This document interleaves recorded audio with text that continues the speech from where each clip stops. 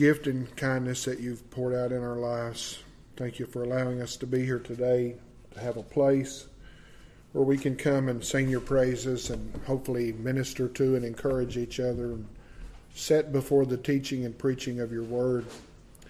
We pray for the help of the Spirit. We know that all is in vain unless you come and work among us and work in us. We can't really hear unless you open our ears. We can't see unless you open our eyes.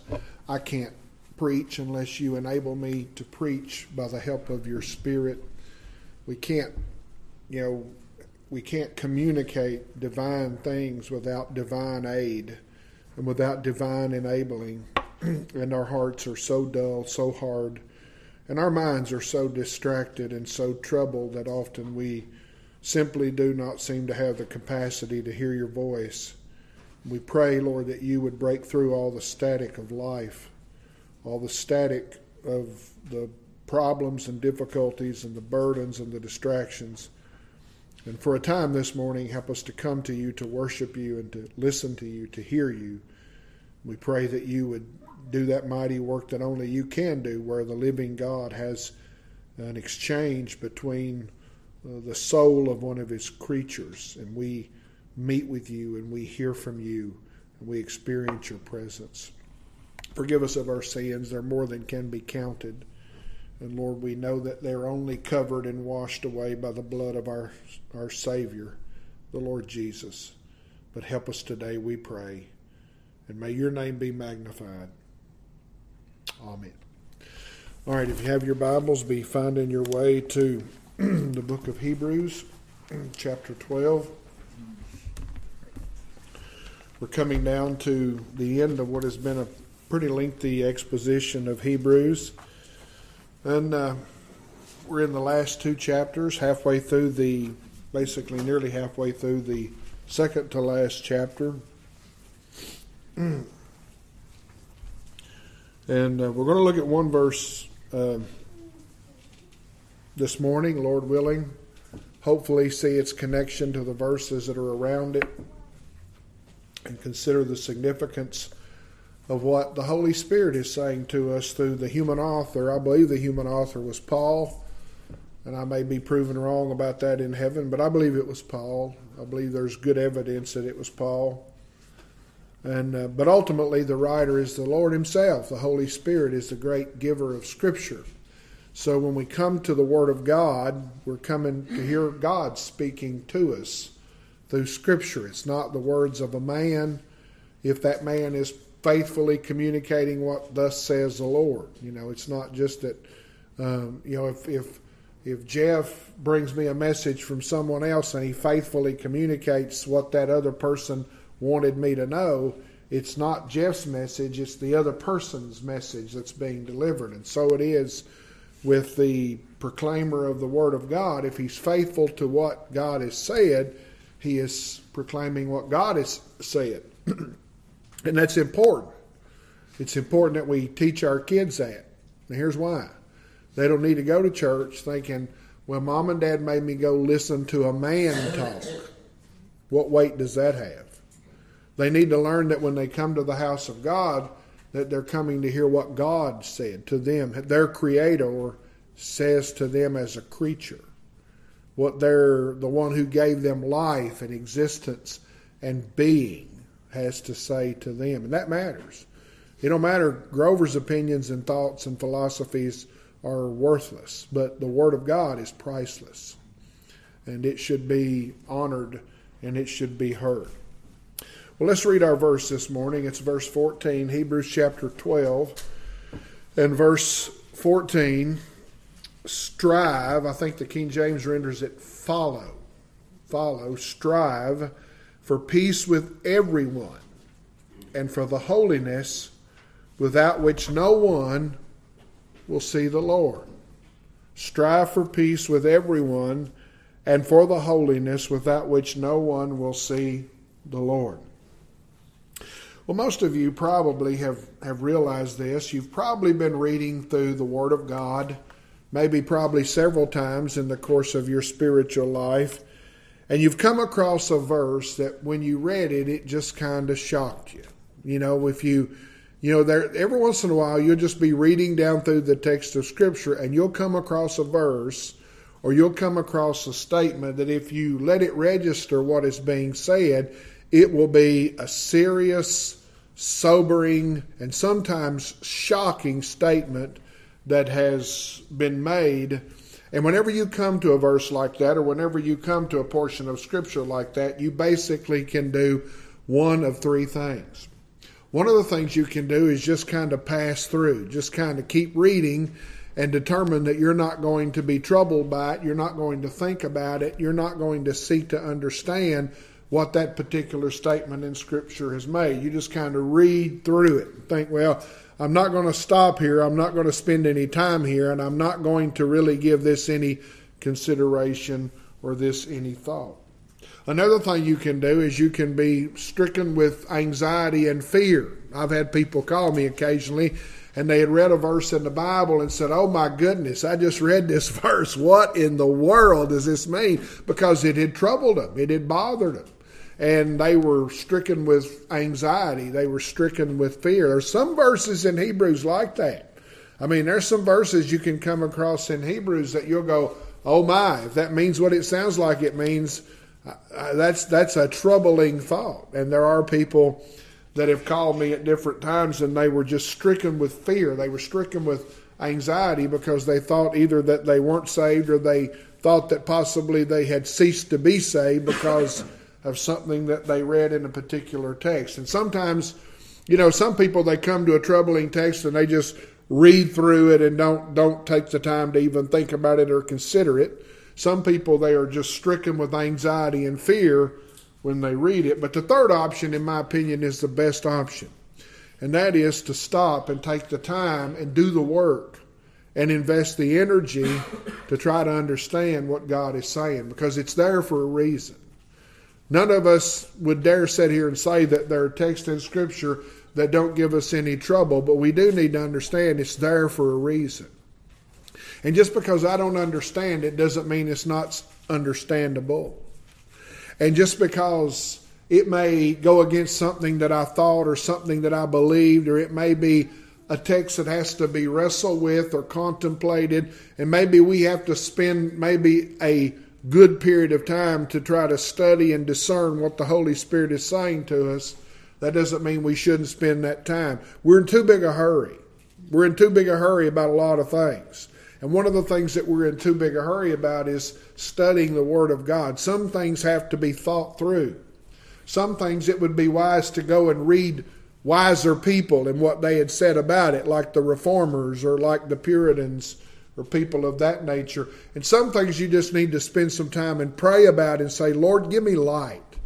Give me understanding. Help me to rightly understand what you're saying to me and how that I'm to understand it. And sometimes we're just in such a big hurry and life is going at such a pace that we come to troubling texts and we either read through them or we're made fearful by them, but we never say, Lord, whatever it takes, I want to spend the time and I want to invest the energy and I want the help of God to be able to understand rightly what you're saying to me through this portion of the Word of God.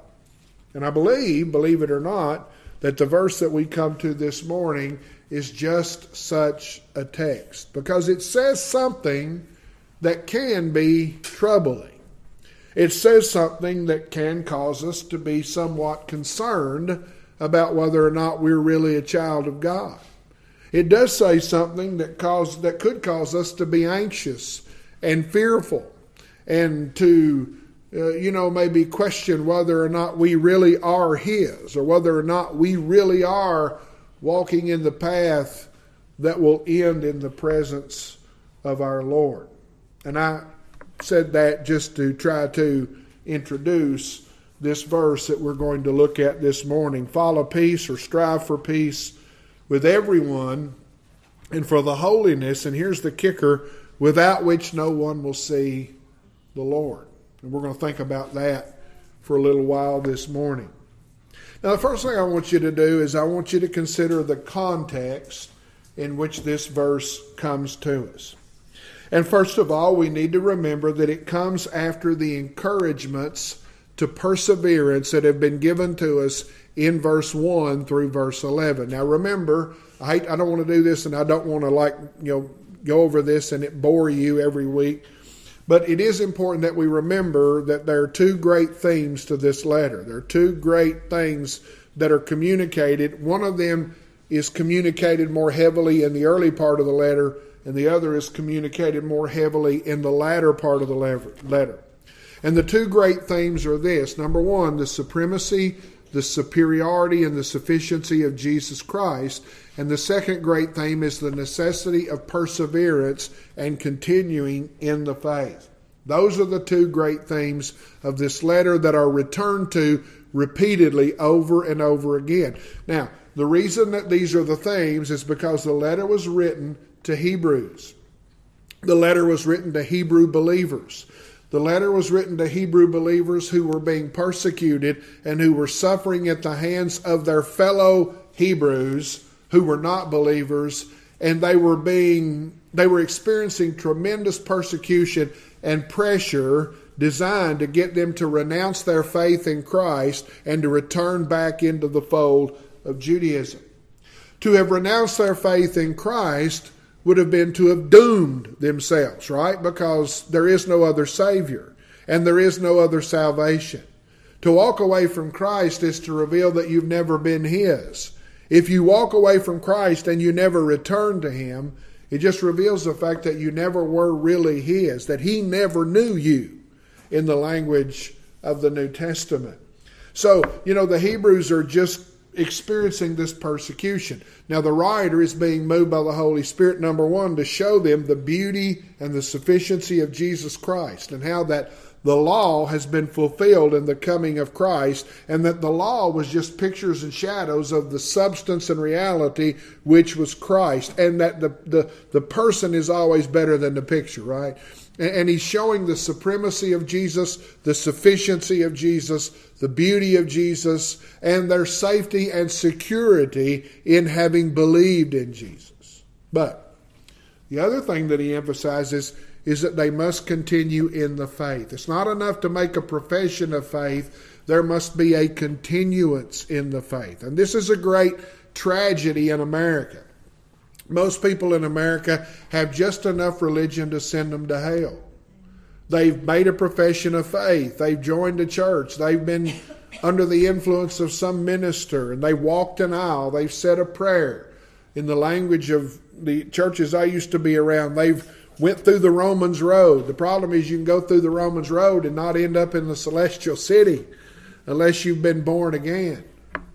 The reality is this is a real problem, and this is the significance of this. This is why this is so significant to us Gentile Christians all these centuries later. This is not just an isolated message to these Hebrews that they must continue in the faith. It's a message to all of the church in every generation that it's not just enough to profess to believe in Christ. We must continue in Him. We must endure. We must persevere all the way to the end. Now, this is important because there are those who will say it doesn't matter, right? There are those who will say, well, it doesn't matter. You're saved. You made a profession of faith. You joined the church. You got baptized. And then they divorce that from the rest of the person's life. It doesn't matter how they live from then on out. Not so. That can't be true, and the Bible be true. Oh, well, I made a profession of, and I've met people like this. I made a profession of faith. When were you saved? I saved 40 years ago. They're living like Satan now. I mean, they're living like an unbeliever now, but they made a profession of faith 40 years ago. There's no walking with God. There's no brokenness before God. There's no obedience to God. There's no desire for the Word of God. And a lot of them haven't darkened the church in decades. And when they die, they put their obituary in the paper. It says they were a member of so-and-so church, and everybody in the community goes, what? Are you kidding me? I mean, I worked with that man, and I never knew he had anything to do with the church. Well, he didn't have anything to do with the church for 40 years. And this is something that we need to think our way through, because the faith must be persevered in. And sometimes, listen, there's no one in the world that believes in eternal security more than me. And there's no one in the world that believes in the wonder of election more than me and the security that God has bestowed upon those that He has saved and brought to Himself. No one in the world believes that more than me. But you can't divorce that from a life that continues in its walk with God. We're not saved apart from persevering. We're saved through perseverance. And by the way, perseverance is not a work of us. It's really a work of God in us, right? And for us and on our behalf. I couldn't keep myself saved till dinner time. And no one can. It's the Lord's grace. It's the Lord's goodness. But there are three in chapter 12, verse 1 to 11, there are three truths that are meant to encourage us in our perseverance. Number one, the cloud of witnesses. There's a whole cloud of witnesses. There's a whole army of those who believed, who went before us and who ran the race well, and who suffered and persevered and believed God and endured and crossed over out of this life, and they have received their reward and proven that God is faithful and God has kept His promise. So He gives us this cloud of witnesses who are spoken to us about with their faith in chapter 11, and their perseverance and their endurance and their overcoming is to encourage us to persevere and to overcome. The other great encouragement, or the second great encouragement that's given to us in regards to perseverance, is Jesus Himself. Jesus Himself who what? Endured the cross, despising the shame, and is sat down on the right hand of the throne of God. Jesus Himself who endured from sinners hostility against Himself. And we are number one, we're to remember this cloud of witnesses and let them be an encouragement to us to persevere. But then we're to remember the captain of our salvation, the author and finisher of our faith, the founder and perfecter of our faith. We're to remember Him because He suffered and He persevered and He overcame and He endured and He sat down in glory in heaven. And we're to remember Him so that we don't become faint-hearted and collapse when we're tried. The other great encouragement that's given to us in regards to perseverance is he talks about the way that we're to understand our afflictions. Our afflictions as a child of God are God's discipline. And God's discipline is an evidence that we are His children and that He loves us. He's working out His purposes in us through the afflictions that come into our life. So these three things are given to us in the first 11 verses of chapter 12 to try to encourage us to endure. Number one, look at the great cloud of witnesses who suffered and endured and overcame, and they've entered into the presence of God, and God has kept His word to them. Look at Jesus. Look to Him. Focus on Him who endured suffering and affliction and is sat down at the right hand of the throne of God in glory. And also remember that your afflictions are not divorced from the purposes of God. That whenever you're afflicted, it's because God is disciplining you. And remember, disciplining is not a beating or abuse. Discipline is child training. It's a loving thing, a good thing. And it means that you're a child of God, and it means that God loves you. And that is to help us to endure and to persevere. So this verse that we're looking at this morning, verse 14, remember it comes after these encouragements to endurance and perseverance in verse 1 and 11. Another thing, this verse that we're looking at this morning is joined to the exhortations that we looked at 2 weeks ago in verse 12 and verse 13, which are what? Therefore, as a result of these encouragements to persevere, therefore lift your drooping hands and strengthen your weak knees and make straight paths for your feet, so that what is lame may not be put out of joint, but rather be healed. Then strive for peace with everyone and the holiness without which no one will see the Lord. The exhortations that we looked at a couple of weeks ago, verse 12 and verse 13, to, stay in the fight and to stay alert, not to let your hands droop or your knees get weak, to stay in the marathon and to keep running. These exhortations are connected to verse 14. Another thing we have to understand that verse 14 is in a paragraph of such exhortations. And that paragraph begins at verse 12 and in the English Standard Version goes to the end of verse 17. There are other things here. See that no one fails to obtain the grace of God, that no root of bitterness springs up and causes trouble, and by it many become defiled, that no one is sexually immoral or unholy like Esau. Lord willing, we'll look at those on another day. But we have to understand that this verse 14, is in this paragraph of these exhortations that come right after the encouragements to persevere and endure. So we have to understand, if we think of it in that way, we have to understand that verse 14 is saying something to us about persevering. It's something that is vital to perseverance and endurance. Sometimes you read a verse and it seems like it just comes out of nowhere, right? Like it's not connected to what's around it, but it is. It may take us a while to understand how it's connected to what's around it. But rarely in the Bible are you just going to grab a verse and it be completely divorced from what comes before it or what follows after it. And I think that helps us to understand the significance of verse 14. Verse 14 is a vital part of endurance and perseverance. As a matter of fact, Paul, if he is the human author, but ultimately the Holy Spirit, is telling us how we can persevere, how we can endure, how we can continue in the faith. He's warning us about some things that might lead us to stumble and to fall. Now, let's consider the command itself in verse 14. First of all, it begins with strive. The King James Version uses the word follow. Now, this word means to pursue, to seek after, to make every effort to attain. It means,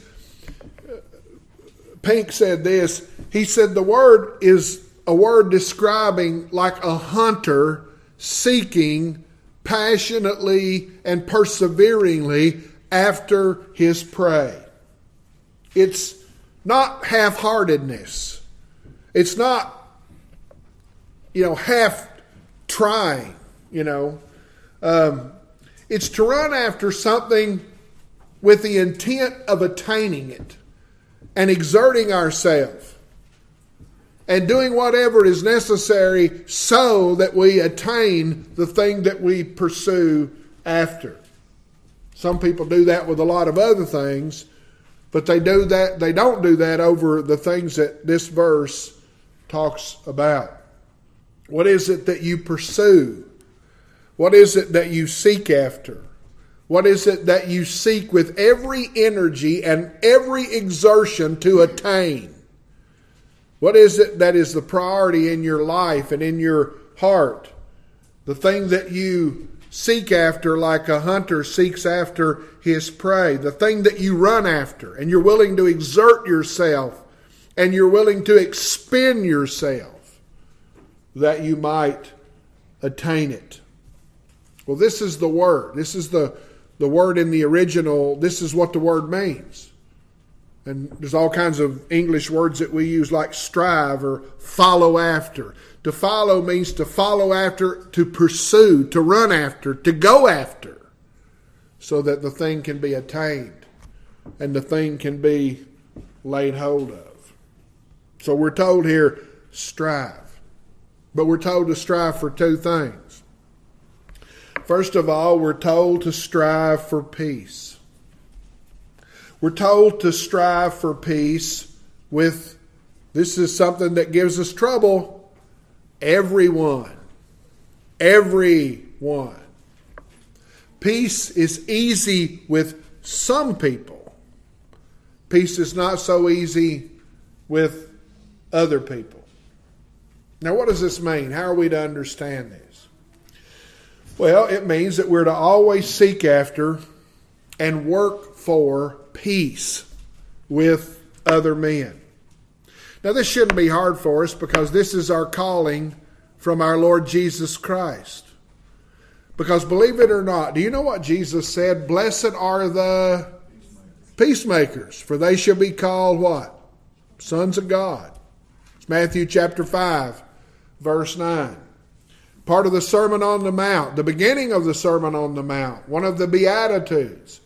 Blessed are the peacemakers, for they shall be called the sons of God. They're children of God.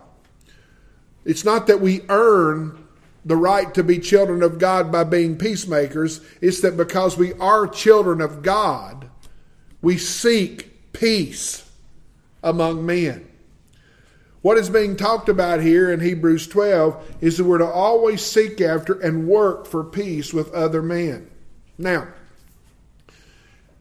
but there's a problem. And guess what that problem is? Us. And all men. Because if you notice that one thing about a fallen world, one of the most marked things about a fallen world full of fallen human beings is that there's always a fuss going on. Everywhere, there's always contention. There's always strife. Contention is not the abnormal, and it's the normal in the world that we live in. Now think about it. What marriage? How many of you realized after you got married you didn't marry an angel? You married a human. I mean, that's true. What marriage is not touched by contention or strife at times? What family? What family is not touched by contention or strife at times? Where there's disagreements or hurt feelings or different views. What family is not touched by it? What church? When I first got saved, I thought everybody in the church had angels' wings under their Sunday morning clothes. And it didn't take me long to figure out, whoa, these people are sinners. And I was too, right? And so, one of the great ways that the people of the world, use it as a shield to defend themselves against the gospel is they talk about all the things that are going on over at the church. And a lot of it is terrible. A lot of it is shameful. And a lot of it should be repented of and our hearts should be broken over. But I've never known a church. I've never been part of a church in my, 40 nearly years of being a Christian and being a minister. I've never been part of a church that there weren't seasons in which there were people there was strife and contention and disagreement and hurt. I've never been part of one. And I don't think I ever will be until I'm in heaven. Another thing. How many of you have ever noticed that the people you work with are just beasts sometimes? They're just terrible sometimes. And they probably think the same thing about you. I've never worked, me and Daniel laugh about it. We talk about it because everywhere I've ever worked, there's always some Castro trying to start a revolution. Have you ever noticed that? There's something that they're discontented about. And there's always a Castro or a Lenin who's going around trying to start a revolution. And before long, listen, I've learned one thing. There's an adage everywhere I ever work. Don't tell people how much money you make. I'll give you one better than that. Don't you find out how much they're making. For your own sake. For what's in between your ears. Make it your policy. I don't want to know what else anybody else is making. You know why?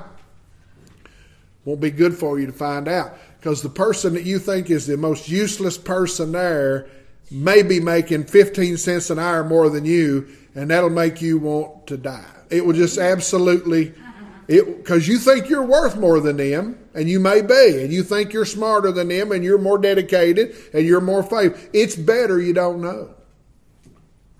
I've never worked in a place that there wasn't strife, and there wasn't contention, and there wasn't trouble.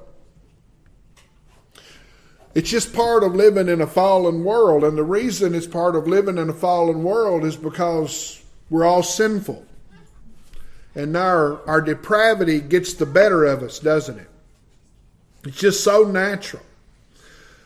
And the thing we got to understand is that as the people of God, we're called to be of a different spirit.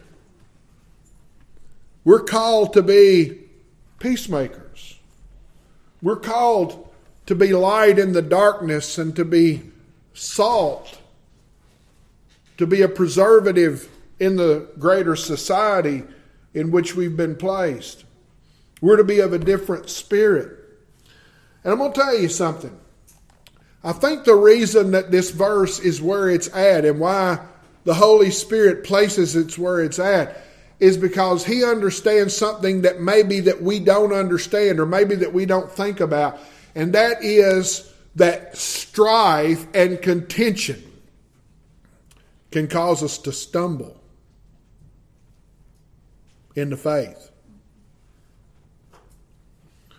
How many people have walked away from the church and maybe by the demonstration of their life walked away from the Lord because of some hurtful circumstance connected to contention and strife and trouble? I'm not going to the family reunion because the last time I was there, this was said. I'm not going back to the church because the last church I went to, this is what happened. See, this is our duty, according to this is our duty to the believer and the unbeliever. It's our duty to strive for peace when it's in a relationship with a believer, a fellow Christian, but it's also my duty to strive for peace even in relationships with unbelievers. Remember, what is it? Let me read it, find it so I can read it and not misquote it. But we read it in our responsive reading this morning. But remember what it says in Romans 12? If possible, so far as it depends on you, live peaceably with all. Live peaceably with all. It's our duty to our believing brothers and sisters, but it's also our duty to our unbelieving friends and family and neighbors. Now, this should cause us to examine our engagement with the world. And I'm going to say something that will make you mad, and I'm not trying to be offensive, and I'm not better than you or smarter than you or anything like that, but I quit watching the news because of contention. I quit watching any news. I mean, it's amazing. People tell me things that are going on, and I go, I'm like a calf looking at a new gate. Because everything... I hear it like old timers used to hear it before there were radios and TVs. Somebody has to tell me. That's how I hear things because I don't watch news. And the reason I don't watch it is because I can't stand the contention. I was watching Fox News one night and they were setting this argument up. And I was sitting there and I realized, well, they're just setting up an argument for the purpose of ratings or entertainment or whatever. Now, I know that there's truth and error, and I know that there's right and wrong. But let me tell you something. I don't think it serves us well to just put our minds in a place where they're exposed to endless contention. And here's why I believe that. Because I'm a plumber. And I go out to people's homes. Strangers. And I'm all the time meeting old people who've been sitting watching Fox News and they're scared to death and they're angry. They're either black hooded monsters are getting ready to come out of black helicopters and take their property away. And I hear all these theories and they're just filled with anxiety. And they're filled with anger and they're wanting to shoot they wouldn't say it, but they want to shoot the president and listen, I'm not defending any of the wrong that's going on. I'm just saying, wouldn't it be better for me to look to the King of Peace in heaven than to live in this environment of contention nonstop here on earth? Just don't think it serves us well. And I'm saying I don't want to be ugly, but the church has to be careful that we're not being manipulated by a political party for votes instead of standing with our King, Jesus, kind of rising. Now, I know that we're going to be citizens. I understand that. And we have responsibility as citizens, and we have responsibilities to our family. I'm not denying that. But I'm just saying, isn't there a sense that the Christian is supposed to be able to rise above it and get out of the mud and just say, I'm grieved by what's going on, but I'm waiting for my master to come and I'll be okay until he does. You can take that for what it's worth. We need to examine our engagement with the world. Now, let me qualify that with this, because I don't want you to misunderstand. That's not an excuse for spiritual compromise. I mean, for the sake of not having contention, I'm not supposed to deny the truth, right?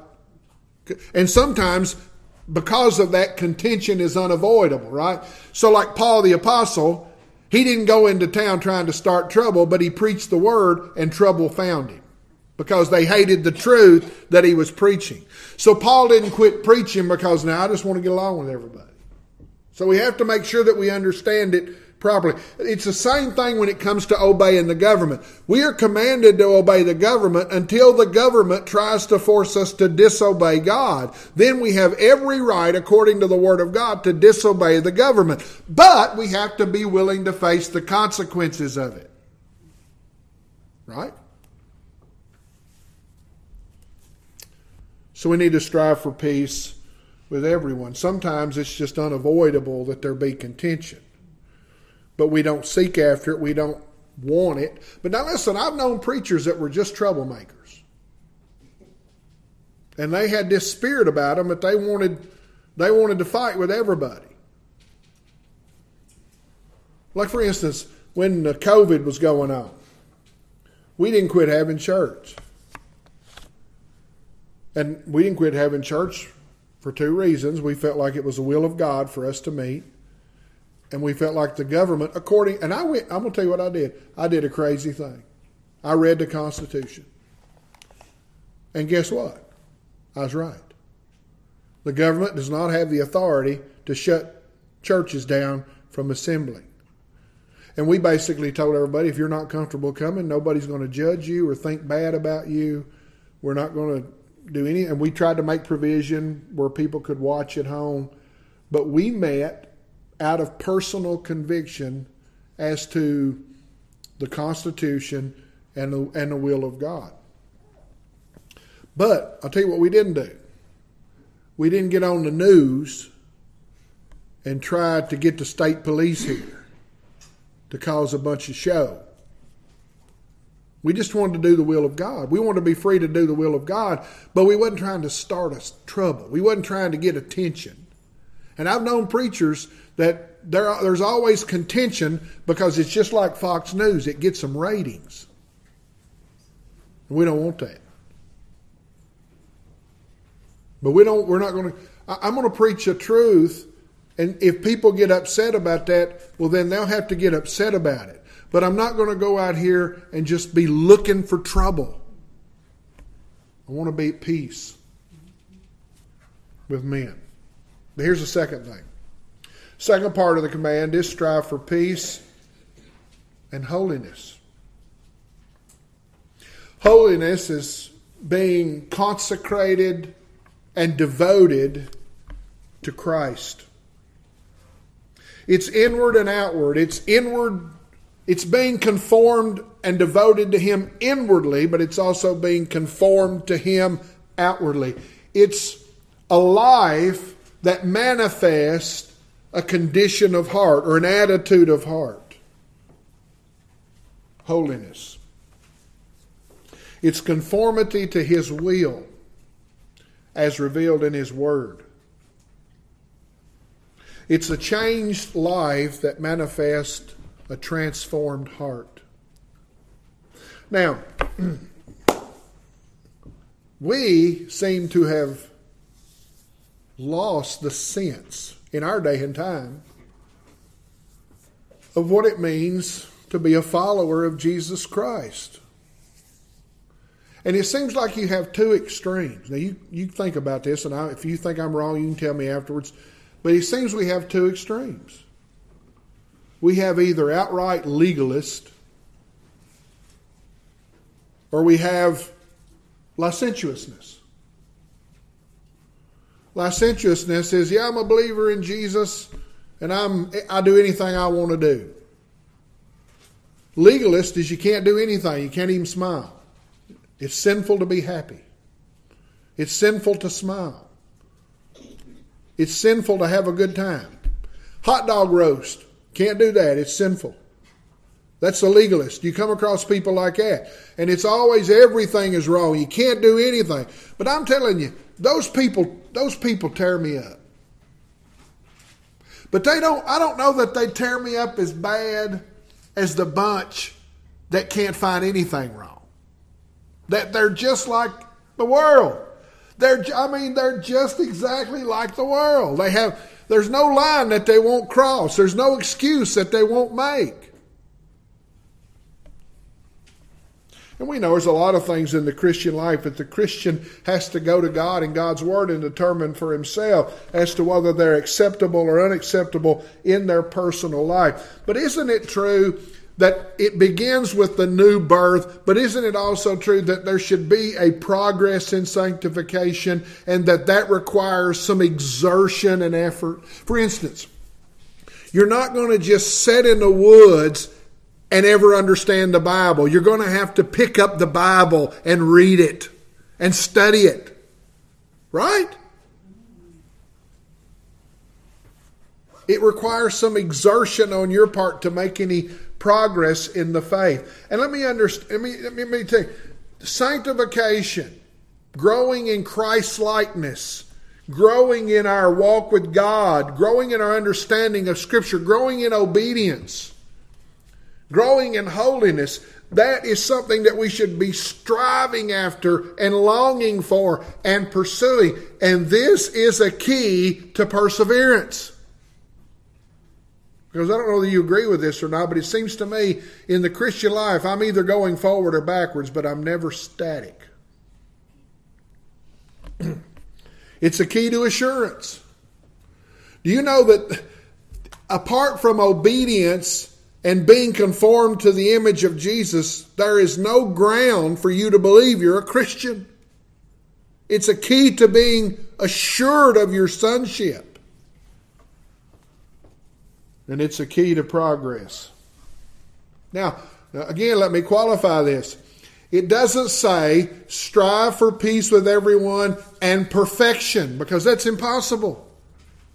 We're never going to be sinless. And by the way, the holiest people think themselves the most unholy because they know the truth about their depravity. The day that someone struts into the room and says, oh, by the way, I've really become holy, you know that guy is an absolute moron. He is absolutely deceived. He is deceived. Listen, no one holy thinks they're holy. No one holy thinks is self-righteous. You don't walk around thinking, I've arrived, or I've done this, or I've done that. Listen, what little of any, if any, in all these years, what little advance I've ever made spiritually has only made me aware more of my need.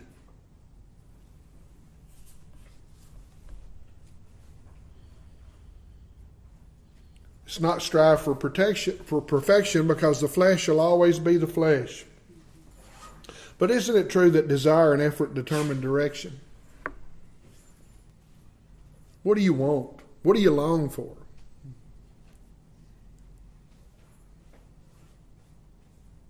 Do you want to be more like Christ? Do you want to please Him? You want Him to be honored in your life?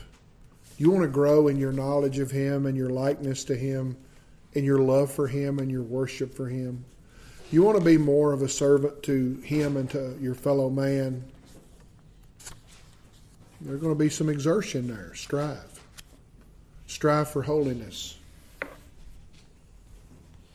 And that brings us to the conclusion of the verse. It's not the conclusion of the argument, but the conclusion of the verse, which says, without which no one will see the Lord. This is connected to the call to strive for holiness. Strive for peace with everyone and for the holiness, without which, the holiness, no one will see the Lord. Now that is the troubling statement.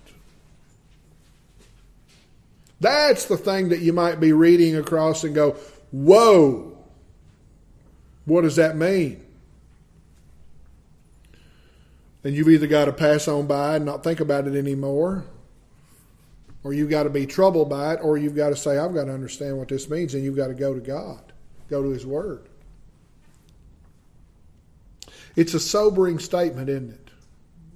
We're told to strive for holiness, but we're told that if we don't have holiness, we won't see the Lord. How are we to understand it? Well, let me give you three possible views. First of all, some would say it could mean that we'll not see the Lord in the sense of intimate communion with Him.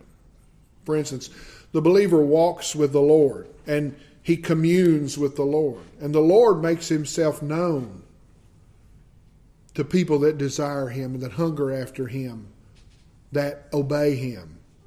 So some might take this verse and say, well, what this means is, if I'm not holy, I will never really be able to commune with God and get to know Him and see Him in the sense of spiritual understanding and spiritual illumination. That's one possible view that some might take. Another possible view would be that if without holiness, no one would see the Lord displayed through my humanity. If I'm not like Him, no one will see His glory in me. No one will see His glory through me. But if I'm growing in Christ-likeness and I'm growing in holiness, well, then others might be able, the old saying, let others see Jesus in you. Others might see Him through my humanity, my redeemed humanity, by the work of His Spirit through me, if I'm pursuing and attaining in some measure a degree of holiness. That's another view some might take. The third view is that it means that no one will ever see Him in the sense of entering into His eternal presence when this life is over, that no one will enter into the kingdom of heaven and no one will enter into His dwelling where He is without holiness. You say, boy, oh boy, which one do you think is the right one? Well, as troubling as it is, the last one.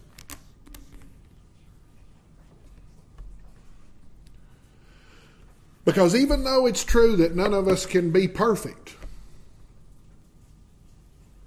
there will be no one in heaven that hasn't been changed. Right?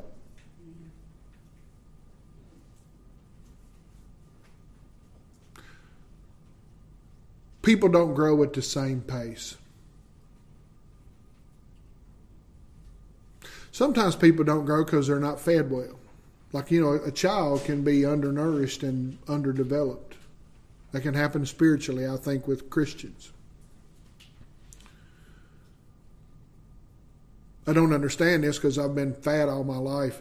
But apparently you can just not eat and not be healthy. But I've never understood why anybody wouldn't want to eat. I get so much enjoyment out of it. The idea that someone, like people are going to protest by just starving themselves. I wouldn't last a day. I'm like Gandhi. I'm just going to quit eating and make the world show. I'm going to show the world. They go, oh, hell no. Everybody knows me and go, wait him out. he'll cave. Give him a while. He'll cave. Shake a Snicker bar in front of him or something like that. But apparently, you could undernourish yourself and not develop correctly. But you can't be alive and there not be some evidence. Right? I mean, there's no way. There's no way you can be spiritually alive and there not be some evidence. I think what it's saying is the believer is to continue making progress always in holiness, and that this is an evidence of their sonship, that they are a child of God, that they really are born again. And the reality is, if there's never any progress or there's no desire to be like Him, we'll never see Him because we're not His.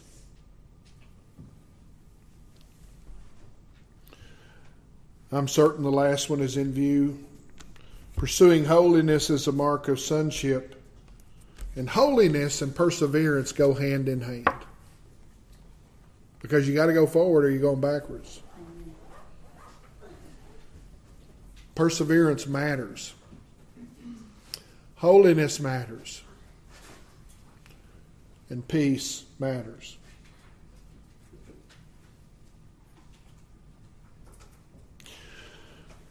We have worked really hard in our day and time to redefine things,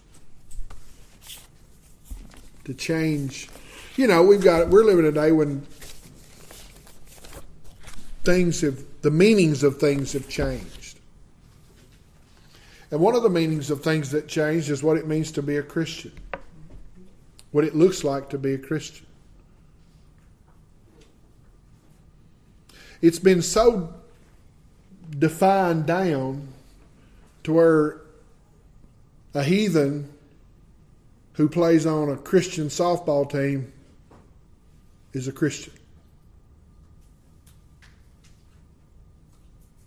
Or, a person that I think Fonda's told me they're in their Bible study in Bowling Green, there's ladies that have made statements that go to churches and they're part of churches but the statement is so non-biblical that it just blows your mind away, that here's a person sitting in a church and this is what they believe or don't understand. But we ought to understand that Jesus looked at Nicodemus and told him he had to be born again. Nicodemus didn't have a clue what he was talking about.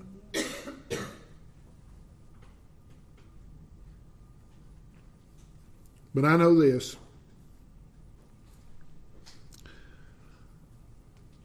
The Lord will move into the heart of any sinner that will come as a sinner. Broken, honest, repentant, at the end of himself or herself. But when He moves in, the house is never the same after that. Right? And Christians stumble and struggle, and sometimes we make progress and sometimes we don't make progress. But the Christian has been changed and will be being changed until they are finally completely changed and glorified. And without that, no man will see the Lord. You agree? Am I right?